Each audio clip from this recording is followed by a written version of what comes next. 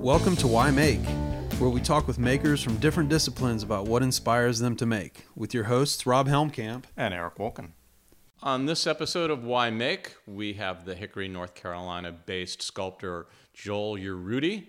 Hopefully I said that correctly. He's an artist that he creates abstract figurative sculpture. Yes, and I first saw Joel's work at a gallery in Charlotte, North Carolina that unfortunately doesn't exist anymore, called Gallery WDO. I was doing a little group show in there, and I saw Joel's wonderful little figurative sculptures, these figures sitting on chairs. I think they were like 15, 16 inches tall, and they were just these wonderful, luscious sculptures.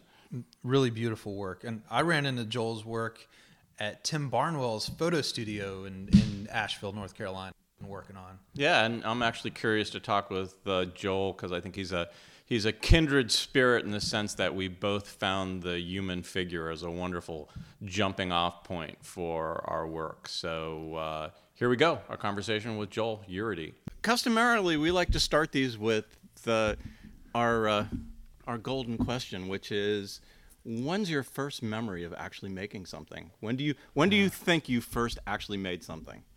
Oh. I guess I was, I always drew, but I don't really consider that making so much. But I debate that issue, but yeah, okay. Go ahead. Well, I drew as a kid, but like actually making an object, I think that was probably in college, where I just kind of made something out of some 4x4s, and it was a figurative lamp, which I gave to a girlfriend. And I remember that vividly. I can see it in my head, too. So it's long gone. But oh, yeah. So it's a girlfriend. Right. Hopefully it didn't burn down her house. UL lighting approved. Yes. So I guess that would be my first memory, yeah. And so but you weren't a tinkerer as a kid? Or you weren't I'm just curious. I tinkered with, like, motors. My dad was a gardener, so fixing lawnmowers, stuff like that. Oh, cool. But I don't have any memories of like building anything with hammers or anything like that. A lot of digging tunnels and holes and stuff. That's creative stuff. Yeah, it is very creative, Yeah. sure. So you grew up in the Bay Area? Did you grow up actually in San Francisco or in the greater Bay Area? In San Francisco. Yeah, in the Sunset District. And it's interesting because I was born and raised in the Sunset, and my parents still live in the same house. I just was there, visited, and it's creepy, going back to the same house you grew up in. Yeah. Wow. And you were born in 1968? 68. Okay. So, and your parents were from Spain? From France. From France, okay. Yeah, they're from the Basque Country, and the Basque Country is part of it is in France and part of it is in Spain, but they all basically share same culture. Right. Yeah. Do you speak it? I know words. Right. Diarsiste, Gajna, Anua, but I don't speak it. My parents speak it fluently. They basically raised me to speak French instead of Basque because Basque is, or at least back then, was a dead language. Now I think it has more of a resurgence. And I've heard it's a pretty complicated language, too. It is. They don't know where it came from, so it's a big kind of mystery. Yeah. That's kind of... It's funny because my son, who's 10 years old, Felix, he's actually in San Francisco now at Udaleku Basque Camp. So where he's learning how to play the Basque flute, the shistu, some Basque dances, and the handball game, pilota. Wow, that's a fun summer So, camp. Yeah? Sounds great. Yeah. Well, I grew up doing that stuff, and so it was kind of nice to have the opportunity to send him there. Yeah. And did your parents have a background in the arts? Is there other siblings that are artists? Is there other... Yeah. My mother painted. When I grew up, she was always painting. You saw her doing that all the time. Oil painting. And I would oil paint with her too, or attempt to, I guess. No, that my mom. Oh, my mother's uncle was supposedly a carver, So he did a lot of mantles and stuff in the Basque Country, which he would hand carve. Oh, wow. Beds and stuff like that. So he did that back in France. He did that. I've never, You've never seen it. I've never seen him. I've seen his work, when I would go visit. Right. That's cool. But and you also, if you were actually in San Francisco in the late '60s, coming of age in the '70s, that was a pretty turbulent place. I mean, that was the heart of the almost revolution. I didn't really see it much in the Sunset District. Well, in the '60s, I was You were 2 I was years, 2 years old. Yeah. Right. The '70s, I had fun in San Francisco. Yeah. After high school, my 20s, I really got to enjoy, the fruits of what the city has to offer. Being in San Francisco. Yeah, Yeah. just Cool. there were so many clubs, bars, and just ripping around town, and I had fun. Yeah. Cool. But So- I had to leave. You had too much fun. So we'll get to the leaving part later, but so you went to an industrial tech school? Well, in San Francisco, I went to San Francisco State University. Okay. And my major was, I got a BSIT, which is a Bachelor in Science and Industrial Technology. And basically, that's just product design. okay. Okay. When Yeah. I went to San Francisco State, I guess I met with a guidance counselor, and they kind of asked you questions. What do you like to do? Blah blah blah, and my only skills were kind of drawing, but I didn't really want to be an artist because that's not a good thing.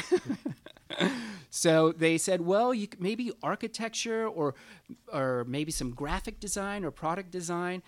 And when they explained the whole product design thing, that kind of appealed to me because I can draw, I can design things, make models, and so I went that path. So actually, just step back. So I'm just curious. You made that statement. Well, I didn't want to be an artist because that's not a good thing. Well, what's the origins of that? I mean, no, I'm just curious because a lot of people whose parents are immigrants Right. don't really conceive of art as legitimate, as opposed to engineering or Or law. doctor. That's or- yeah. exactly it. That's My parents, basically, they want me to make a living, and the arts is not a way to make a living. And so I basically was brought up that way. You have to work hard and, And yeah. Make You money. can do that stuff. Obviously, since your mother painted, you can do that stuff in your free time. Exactly. But you don't on make the a side. living It's doing a good it. hobby. It's a great hobby. Yeah. But to make a living, no. Don't think about that for real. Right. But there's some truth to that. There is. It's not easy. Yeah, well, Yeah. I mean, We're, there's- we're paupers less than princes, that's for sure. Yeah. yeah, I mean, there's the whole notion of don't do what you love for a living because you'll be sadly disappointed. Yes. But the thing is that you might not, some people will say you might not get rich, but, rich is not necessarily a monetary Yeah. thing. Yes, well, I feel very rich. It's not always green. Yeah, I mean, I'm a very wealthy man. Yeah. no, I mean certainly. I agree. We both are. Yeah, I mean, we All three of us, really. yeah, I mean, Yeah. I- We're I- lucky. I mean, oof. You can't measure the wealth of going into your own studio every day and just doing whatever happens to be in your brain that morning, Right. and Yeah. and whether it's financially successful or not. I mean, That's Yeah. in hindsight. it's mind blowing. Yeah. And having, and also the idea of having a boss telling you what time you need to be here, what you need to do. Oh, you're anti-boss too? Yeah. Oh, yeah. Well, I don't want to say I'm anti-people. Right. But yeah. I'm- Neither am I. I'm pro-solitude. Yeah. Yeah. Yeah, no, I mean, I think a large part of this is feeling very comfortable being on your own Yeah. for large periods of time. I mean, we've talked about this in other podcasts, but I think a large part of the role I think we perceive of this podcast is creating some community amongst a bunch of people that really would rather spend time by themselves. That's true. I mean, other than It's like getting hermits together every now yeah, and then. getting hermits together and whatever this is, radio, podcast, Right. internet land, and going, and exchanging ideas because otherwise, fuck you, I want to be on my own Right. by myself. And I I realized, when I used to do craft shows, it was just that. All these people that spend most of their time alone in their studios come for 3 days, and finally there's a community, and then you get to kind of blow it all up, have a great time, and then you get to go home and be by yourself. yes. Yeah. Yeah. No, I mean, we were talking briefly before we started officially rolling about, life in co-op shops and life in school shops. Oh, yeah. And yeah, that was the hard part for me because I Yeah, felt like me it was too, I was really. in a co-op shop with 8 to 10 other people, and I felt like I was in a fishbowl. I felt like Yeah. every time I was making something, somebody was watching, or I was Sure. like, There's so many dynamics too. There's Got to not step on this and not step on that. And oh goodness gracious, yeah. Yeah. rules. A lot of rules, and or there's no rules, and they're all unwritten, and you never know what landmine you're going to step on. Yeah, that's yeah. outside of school. That's the problem. Yeah, no. So anyway, so you were studying product design, for lack of better word? Yeah, product design. And then I graduated, and I kind of applied at different places in the Bay Area for a job. And I don't remember if I actually got a job or not, but I do remember one of the places was, designing like egg holders, cartons for eggs and stuff. And I Wow. thought, is this what I really want to do? And I said, no. Are there new frontiers in designing egg cartons? I'm just curious. I don't know. Apparently there were. Well, yes, because they went from, I guess, cardboard paper to plastic at one point. Well, And that's now true. you've got the trifold plastic ones, the see-throughs. Oh. Yeah, the foam. And There's you all missed, sorts of you missed being on the crest of that wave. I Yeah. did. I blew it. But so I decided to, maybe do some more studying because I didn't know exactly what I wanted to So do. was there a lot of making involved in that program? There was. I took a lot of art classes on the side, some goofy ones, some performance art. I took some clay. I took a woodworking elective. That was my first true introduction to woodworking. But the actual program itself, I had to learn how to deal with different materials, like plastic, like wood, like making models and stuff like that. A little bit of metal as well. But when I took that wood elective, I kind of fell in love with the material.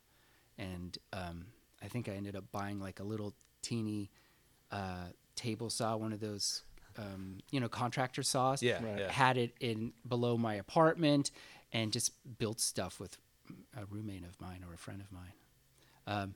And then I decided, I want to get into this more, learn how to, work with wood. Went from backyard woodworking to Yeah. take it to the next level. Yeah, and that's when I found the Bolinas Crafts Guild were offering apprenticeship in woodworking, and they had different.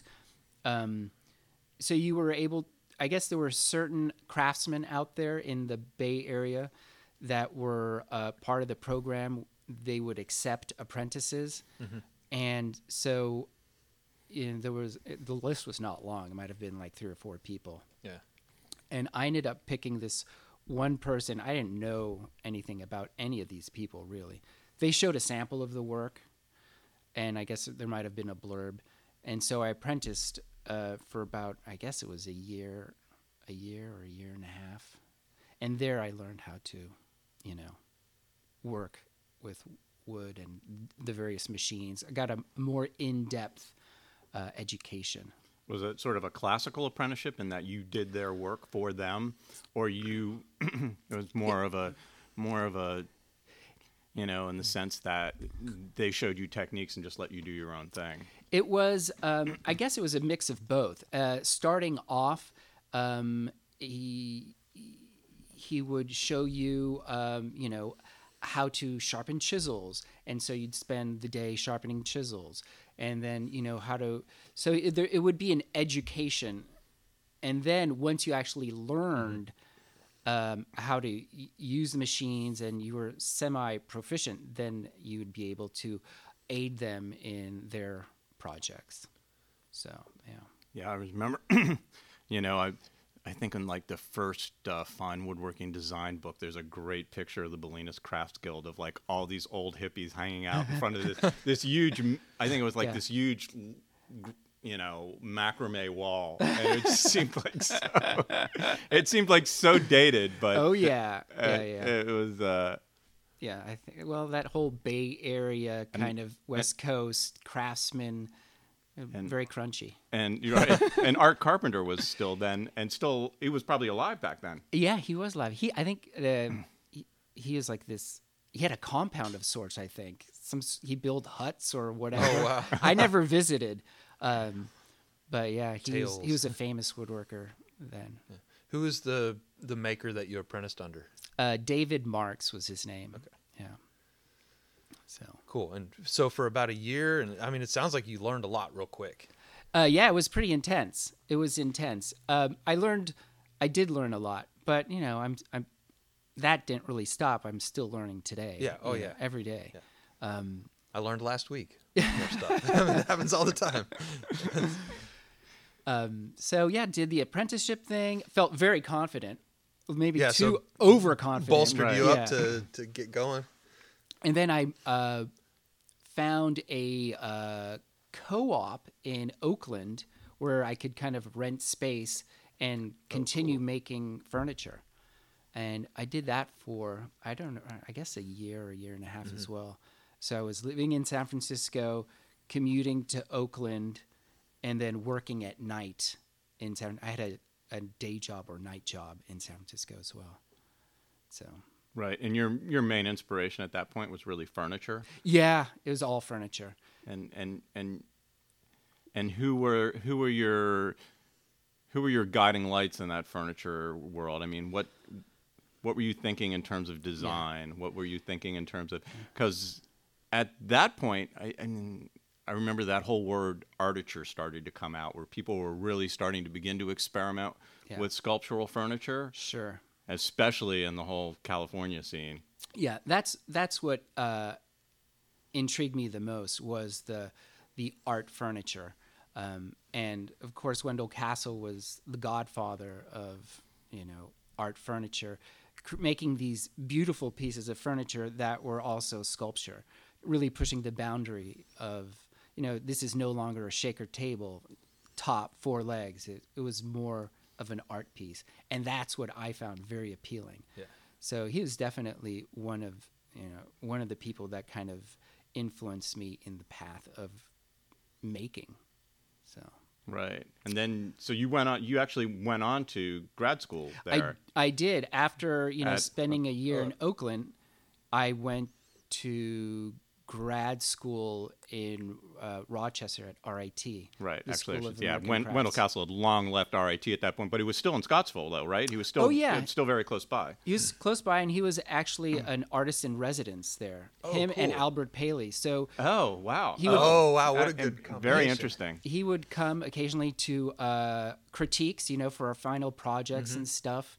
Oh, that's cool. Yeah, so it was good, and we had the opportunity to go to his studio and visit his studio, see what he was working on, and ask him questions. So he was accessible, which was fantastic. That's yeah. great. Oh, amazing. So who was the lead instructor at RIT at that point? Was Doug Sigler still there? Yeah, it was three guys: Doug Sigler, Bill Kaiser, Right. and Rich Tannen. Oh, okay. Yeah, they were the three guys, and it was a cool experience because they had very different perspectives and different personalities. Yeah, So I'm not familiar with Rich Tannen.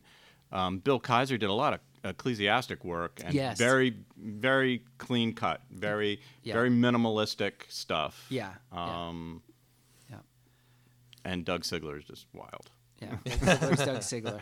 Oh, right. He was actually. I think That's he- right. He Yeah, just he passed away this year, Passed didn't he? away last year. Yeah, Yeah. last year, right? Yeah, Last year, yeah. so. Obviously up at He was Penland for many a years. long time. Right. Yeah. So it was nice to have the three of them, three different takes on making work. Right. Having the tight, the loose, and I would say cerebral as well. So what did you start to gravitate towards? I mean, any one of them, or kind of mixing stuff up? Oh no, mean, I would mix them up. I would definitely kind of ask questions. If it was a technical question, maybe I would ask, Bill Kaiser, or a conceptual question, I would ask Rich Tannen. If it was a question about, who knows what. That's Doug. Right. That's great. Where should I go drinking tonight? Yeah. No, that's fun. So you were there for your master's, so for over 2 years. Yeah, I was there for 2 years. Okay. Yeah. It was a great experience. I met lifelong friends there at the program, which I, keep in contact with, on a regular basis. Right. And what did you leave RIT thinking you were going to do? It's still furniture. My hope was to make art furniture, just kind of one-of-a-kind pieces. Right when I was at RIT, there was, I guess it was mid-'90s.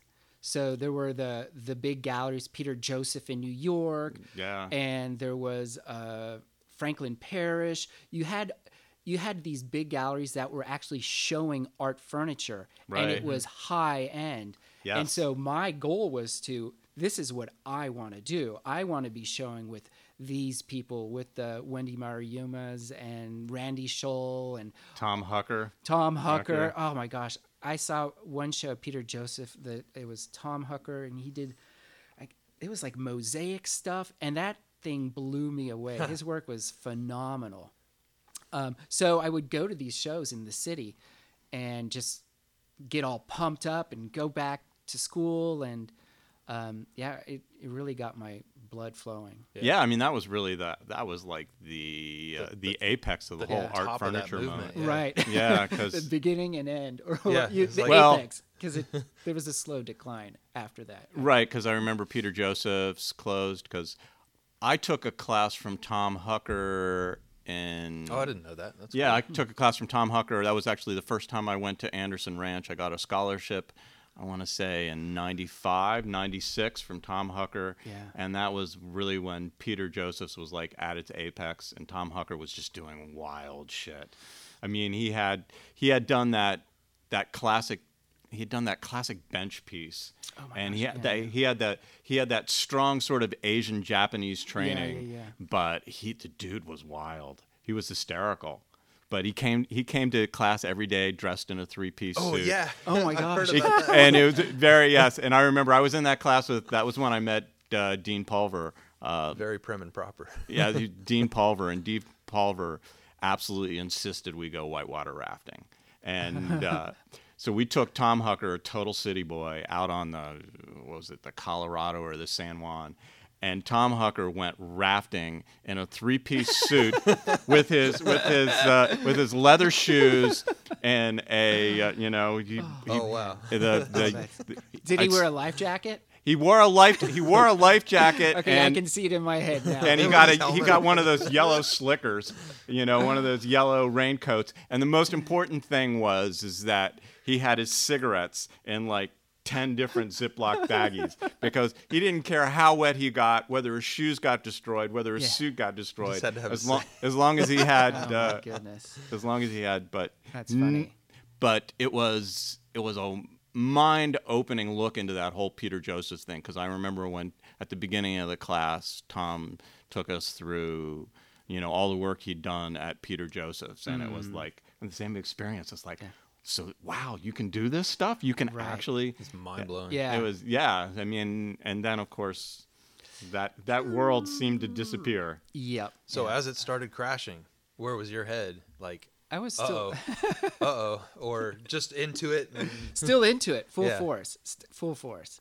Right, because there was 3 galleries. There was like 3 places. Oh, there's Pridham and Eames out on Long Island, Hamptons, yeah. Franklin Parrish, and Franklin, whatever it was Yeah, called. Franklin Parrish, Peter Joseph. There was also a place in Boston, I think.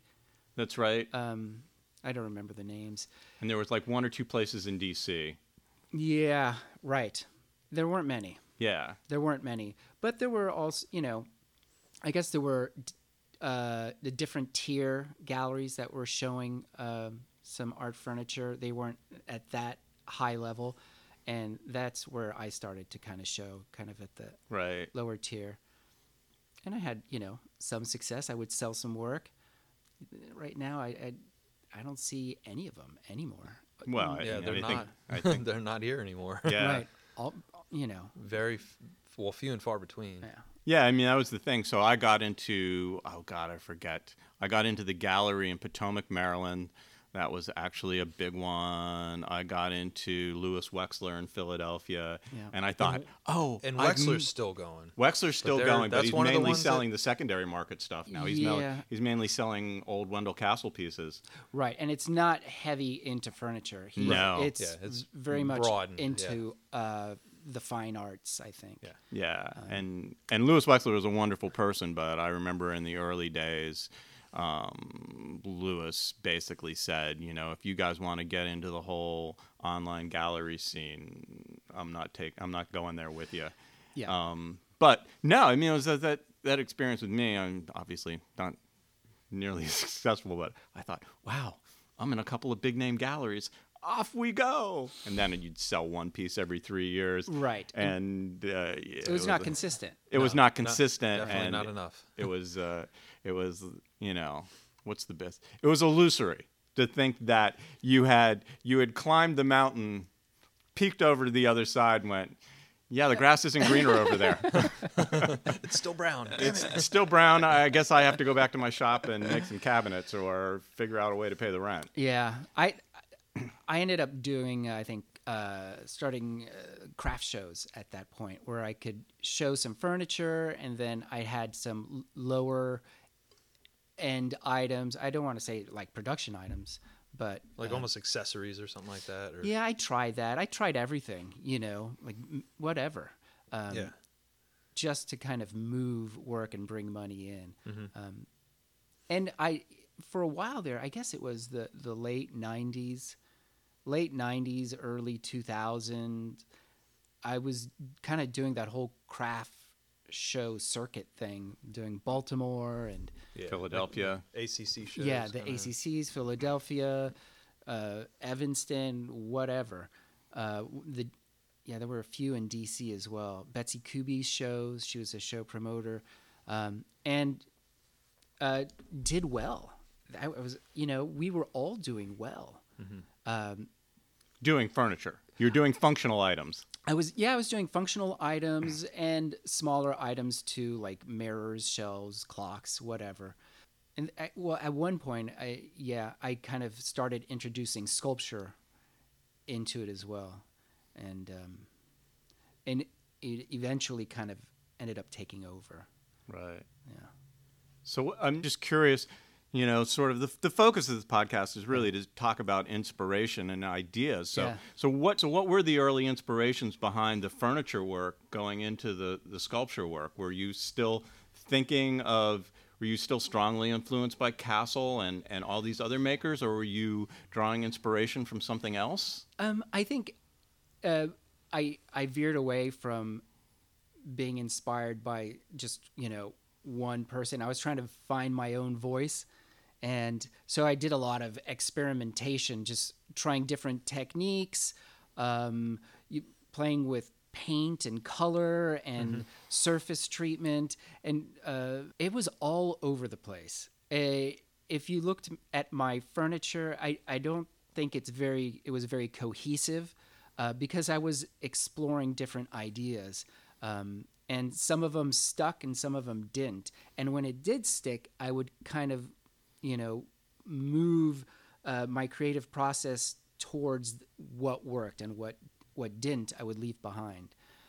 But I made some pieces that were really, looking back on it now, it's like, good God, that's hideous, But Let's forget about that one. at the Two or at three. the time, it seemed like a good idea, on a piece of course. paper. The sketch, it's like, oh man, this is going to be cool.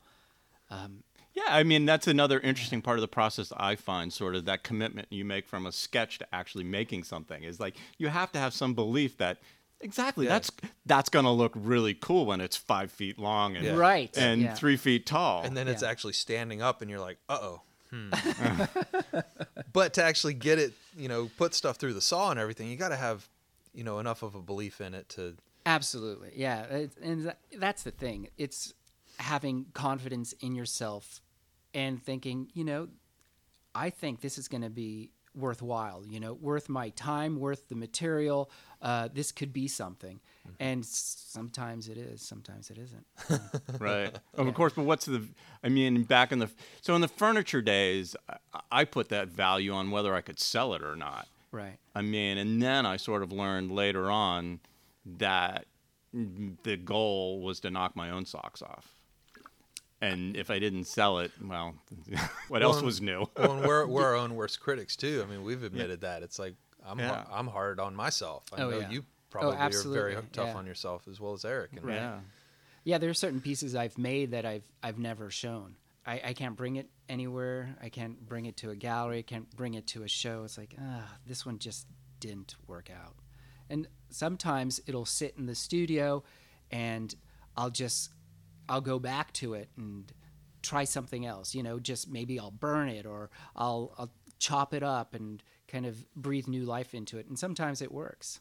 Oh, that's interesting. So you're willing to revisit a piece, because I have a wood stove. That's cool. Your eyes just got real big. That was great. You're like, of course. I was gonna say. I love it. I have a wood stove, and part of the amazing catharsis is this doesn't fucking work at all. To the bandsaw and into the wood stove. Yeah, no, I have a hard time doing that. I did a big cleanup at the shop a few months ago, and there were pieces that I found from years past that I threw in the dumpster. And then pulled out of the dumpster? No, a vagrant did. I saw these two kind of meth heads walking away with one of my sculptures, and I yelled at them, "Leave my dumpster alone!" I didn't want them to have it. That's a T-shirt. Joe Urruti, leave my dumpster alone. Oh man, that's funny. My mom gets rid of her art paintings that she's had forever. She'll set them by the roadside. Just kind of keep an eye out the window and see where they go. Somebody will pick them up, taking a walk around the neighborhood. Yeah. I would actually have been thrilled if somebody pulled a piece out of the dumpster. I would have said, wear it well, or whatever, Put it in your cardboard box. Use I don't want it to be seen anymore, It's use a coaster, it'll last longer. No, I've had things pop up on eBay that... Oh, wow. Yeah. No kidding. No kidding. And...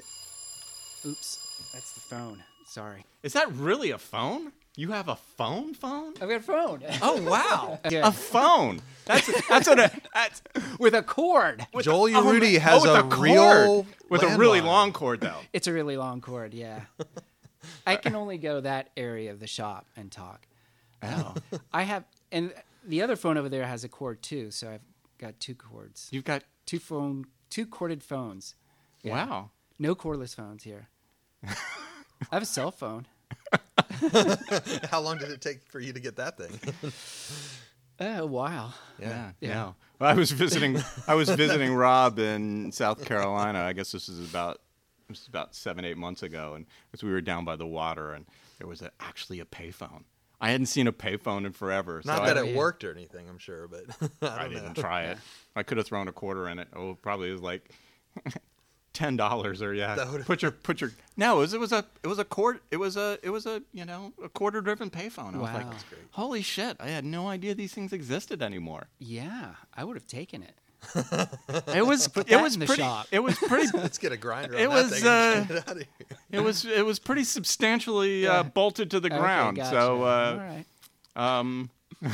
We'll let you know when we find one. Okay, good. Yeah, let me know.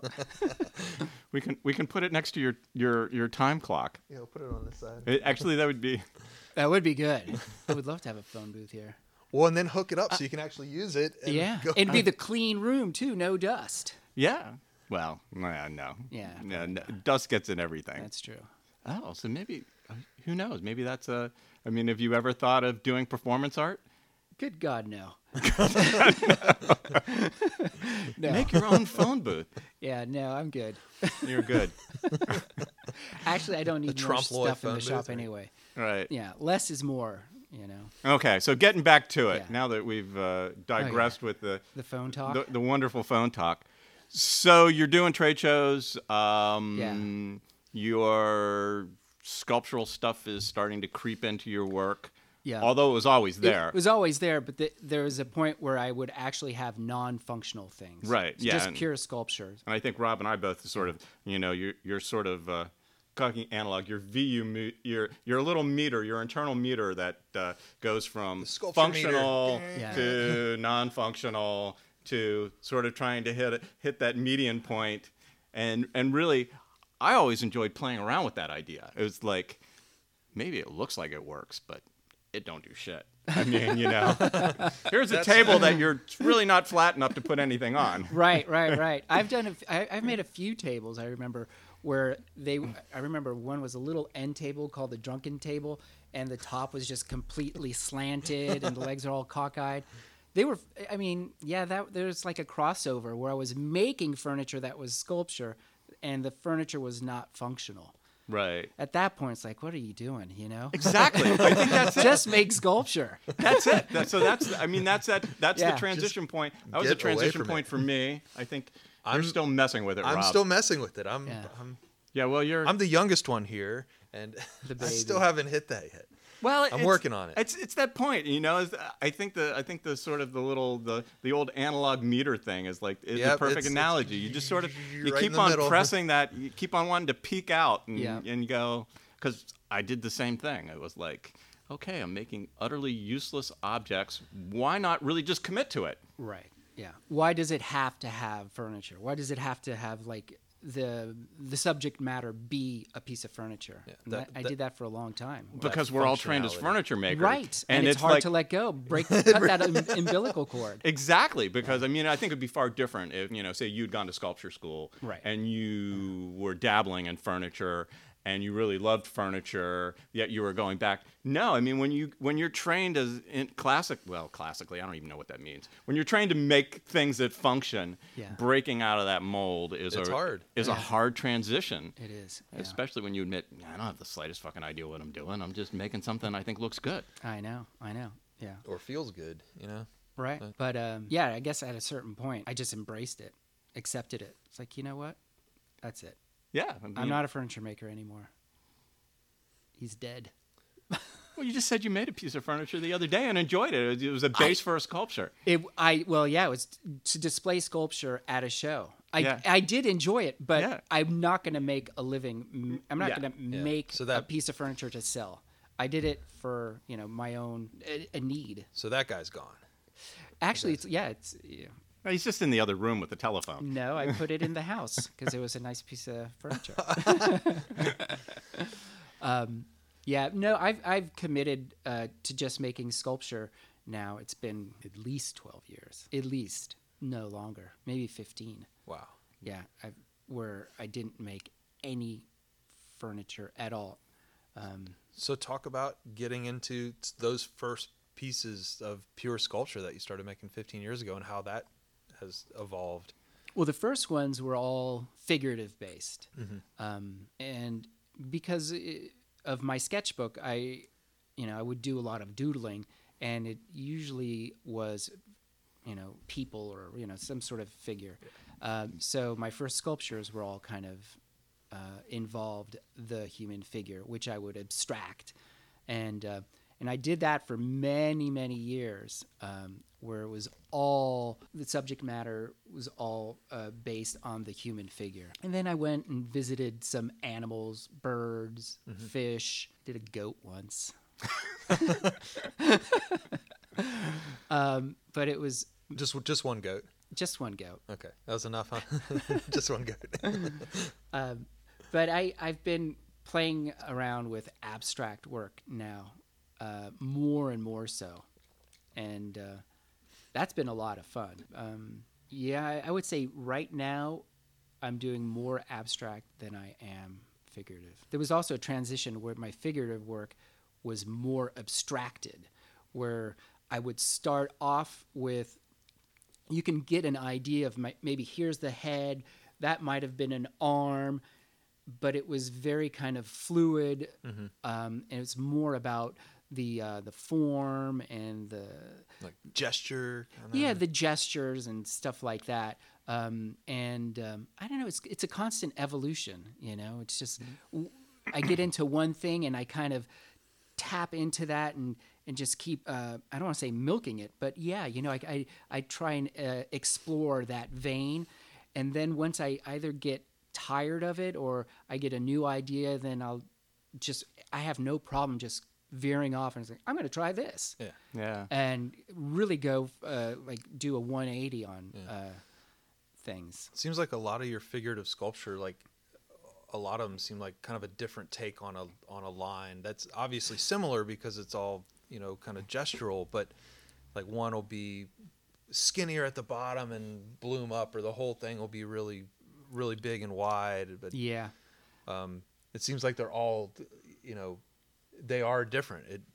Every one seems different from the other one. Well, I did a lot of these tall, slender, figurative forms, and those were all based on a line. I would literally take a board, and I had a piece of chalk in my hand, and I would just kind of give it a whoosh, kind of like an S shape, and start from there. So once I have this kind of fluid line, that would be the starting point. Then I would kind of play around at a head here, maybe a hip here, and it was literally that, just a chalk line. So you were just doing a lot of freeform sketching? Were you ever working with models, or yeah, the tall, slender ones were kind of a freeform sketch off of that chalk line. The more kind of abstract, robust ones, those required a little more thought. I would actually make a little model out of clay or something like that. Those are a little more complicated. They're more there's just a lot going on three-dimensionally, and I had to kind of figure out how it would gel together, like the front side, left side, if there is a front or a left or a back, because it's three-dimensional. Those I would make a model, and when I would, get into the wood, I would reference that model. It would be on my bench as I worked. Right. But I wouldn't be married to it. It'd be, the model serves its purpose. Yeah. It's well, the often when point. you're carving, something happens. Oh, good God, yeah, absolutely. And it's usually not intended. No, it's interesting, though, because I sort of work in the same way in that I have to create a model because, a part of it is a fear to go into a $400 chunk of wood and just go for it. Right. And I wish I could let go of that fear. But getting back into the figurative stuff, because I'm really curious, because I think I took almost the identical path, is that I was just making these doodles in my sketchbook, and they seemed figurative. And then once you get into the figure, you realize that abstracted is that it's an endless generator of ideas. Right. Almost everything's a gesture. Almost every line in the human body is either gestural or is about movement or has some wonderful abstract characteristic. And you can really ride that wave for a long ass time. Oh, yeah. It's endless. Yeah. And that's why I'm sure there's this long, long history of people working in the figurative mode. Right. Well, even I would say some of the completely pure abstract sculptures, you can reference the figure, you know, even if it's like three circles, one on top of the other, that's the head, torso, and, body. Yeah. I think the human mind automatically wants to kind of relate to certain things. And usually you'll see, in the cloud, you'll see a bunny or a face. And it's the same thing with art. I think we look for that stuff. Yeah. And actually, interestingly enough, I went to birds right at. I'm still very much in my figurative period. But all of a sudden, I started drawing birds. And maybe this is a congenital defect or something. This is not goats. I haven't gone to the goats yet. Goats don't really intrigue me. I guess I'm going to start birds next week. Yeah, it's like. Yeah. Well, in college, I saw a lot of vaginas. A lot of painters and stuff. Oh yeah, there's a lot of vaginas, and I never went there. No wooden vaginas. No, not really your territory. No. So, do you still think you're in the figurative mode, or because that's the other thing I'm curious about is because you do something until the next thing comes along. At least for me, I don't know. How do you think about that, Rob? It's like I'm in a mode for a while, 12 to 15 years, Yeah. and then the new thing comes along, and yet that transition is always kind of vague and ambiguous. But there's a transition, then there's the next thing, and then there's the next thing. Right. And that's sort of, to me, that's sort of the shark. You got to continually be moving. Yeah, I mean, I don't know whether it's. Well, I'm stuck in a certain piece rut right now that I'm.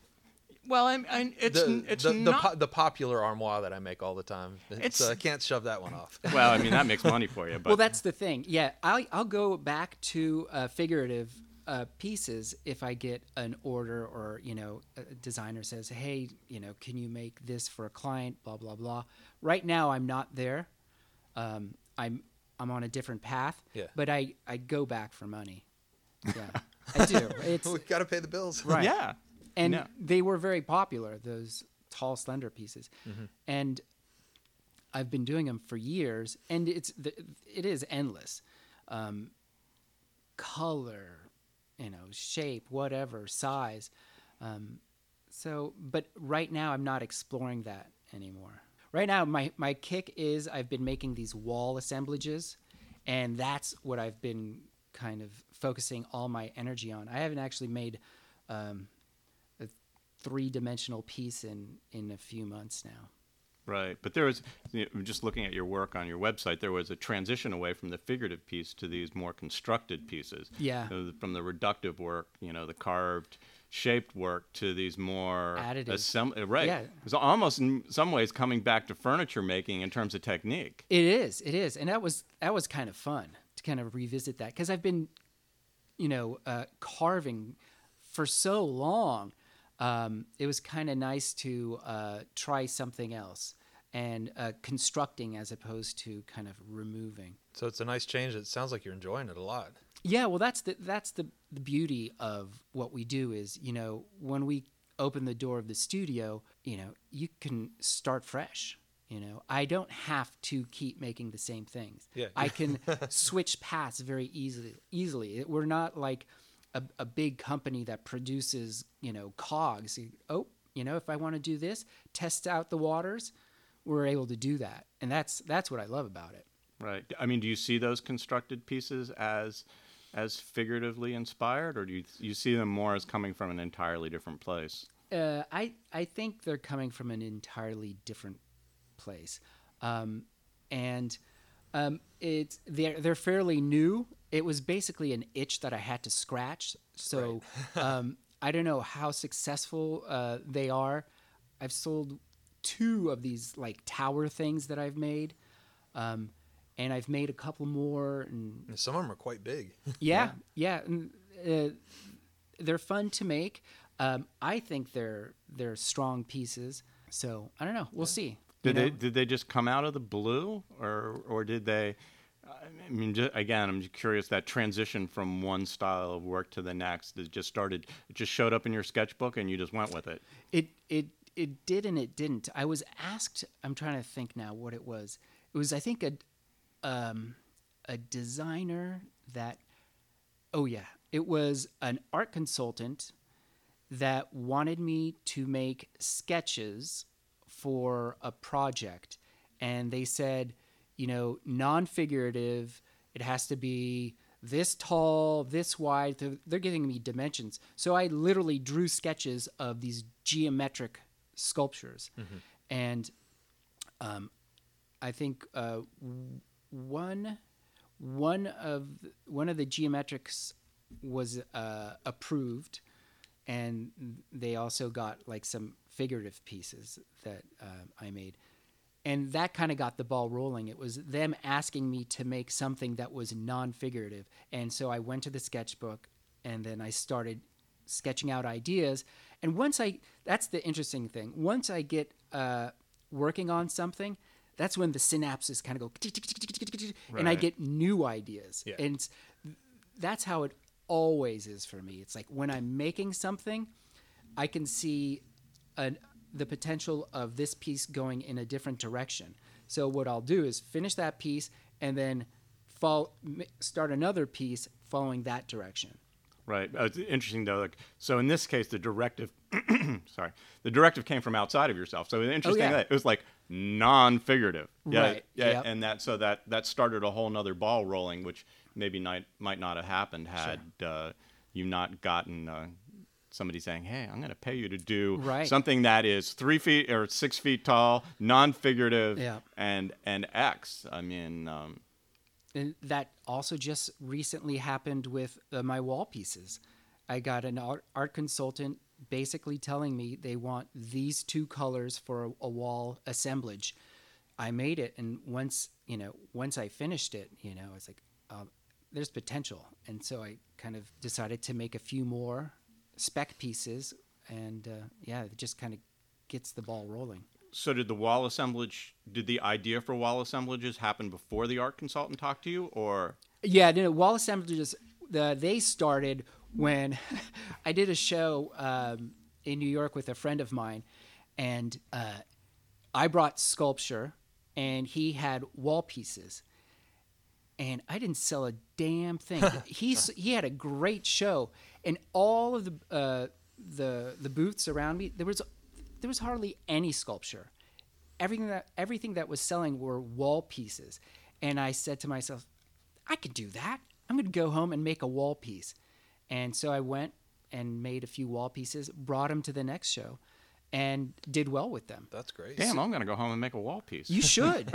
It's, you know what? Wall pieces. There's a famous saying, sculpture is the stuff you bump into when you're looking at a painting, Oh. And it's so true. It's harder to place, I think, a sculpture in a home or a place than it is something that's going to be on a wall. Yeah, so you're making a sculpture that's in the place of a painting. Well, yeah. Just about. I call them wood assemblages, Yeah. because wood is my material of choice, and I know how to work with it. And, I have all these techniques I can kind of play around with, but it's a flat surface, flat panel. You saw something that kicked off this idea in terms of the assemblage idea, or or is often the case. It's kind of interesting. We create all these cool scraps, and you look at those scraps and you go, "Huh, there could be something here." Don't throw them away. Don't throw them away. Right. Yeah. Honestly, I don't know. I don't know if I saw something or if I was just. That might have been something I was just doing on a sketch pad, just playing around with ideas of what appeals to me in the 2D artwork thing is very kind of minimalist pieces, and I thought, I'm going to make something that's kind of very minimalist, and I wanted to introduce repetition, so I just kind of glued a bunch of pieces of wood together, and it was a very simple piece, and that's what kind of got me going. Your colors and textures that are in your palette, though, totally come through. So it's... Well, yeah, I like that part of it a lot. That's another interesting thing about I noticed the development in my work. Everything when I start off has to be black. Even my figures, my initial first figures, I would carve them, then I would paint them black. Yeah. So it's about pure form. It's pure form. Pure form. It's not about wood. It's not about color. It's about a line. Exactly. And I did that with my wall pieces too. They were all black at first. Now, I guess after doing enough of them, I'm slowly introducing color to them. But yeah, it's weird. When you're pulling the black off of some of them, I saw you're planing. Yeah. You're using a wood plane to pull To the shear black off. back off of it and to Right. bring the wood to, back out. to introduce color. Yeah. Yeah. So now, And the color of the wood, so it is. Yeah, now I do, I play with dyes and all sorts of different paints. And you hadn't done that to it. Actually, when I look at your work, I go, "There's a lot of black and white," which works a lot, which works well. I mean, because it's about pure form. Well, but color's hard. it's really hard. It's really hard. I have like red and blue are my go-tos. And I don't Me really- too. Oh God. Yeah, red and blue I love. Though just now I did one piece with a bunch of colors, and I've never done that. Well, no, when I did furniture, my art furniture thing, I started throwing all sorts of different colors in there. and that was, I think, killed my furniture career. There's only a couple or it people started, or it started something new because you went, "Oh my God, this is hideous." There's only a Yeah. couple. I either have to stop this and do something new, Yeah. or only- just take this to its logical ends, which There's only a is couple God knows people where. that can get away with a lot of color. Like Right. Randy Schull does it Yeah. well, and gosh, I can't even name any of the other ones really. It's It's a tough one. It's tough. It's hard to do. And some people, they've mastered it or they feel very comfortable. Yeah. I don't feel super comfortable. So when I use color, it's very limited, and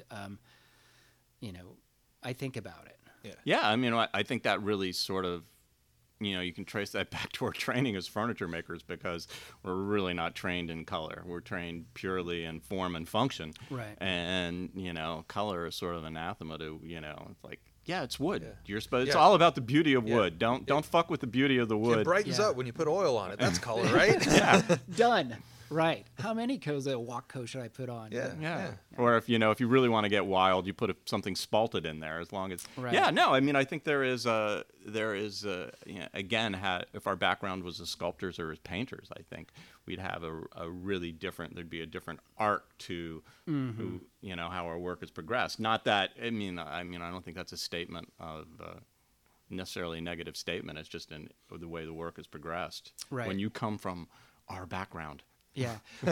But, you mentioned Randy Schull. He came from a furniture background as well. though. Yeah, he did. But he embraces color.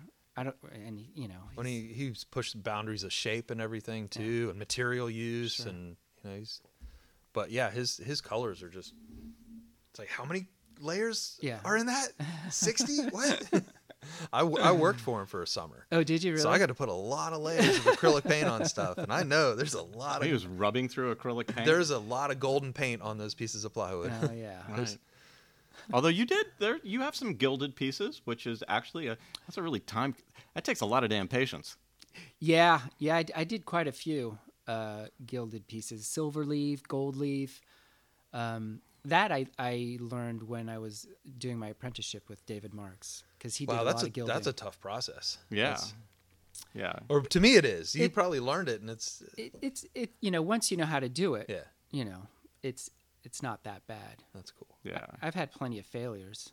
Right. Yeah. I mean, you gotta But make mistakes and learn. yeah. And Right. And you've also messed around with a little bronze casting too, it looks like. Yeah, I've been working, I guess, past 12 years, maybe more, because I started when I was in New York State, casting pieces in bronze. So I would carve them out of wood and work with different foundries now.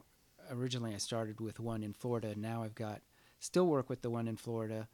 Got one in Georgia, and now another one in Oklahoma. oh wow. Okay. So yeah, it's kind of nice because, I'll make my sculpture, and if I think it's a piece that really sings, like it hits all the right notes, I'll go ahead and kind of invest more money into it and go through the lost wax process where, make the rubber mold and all of that stuff, and So that it actually so you can make them in series. yeah. As And you- opposed to a single sort of lost wax process where you Right. Yeah. you only get one. Right, exactly. And with wood, you really only get one. When you're talking about sculpture, they're all one of a kind, especially if you're carving. Yeah. Yeah.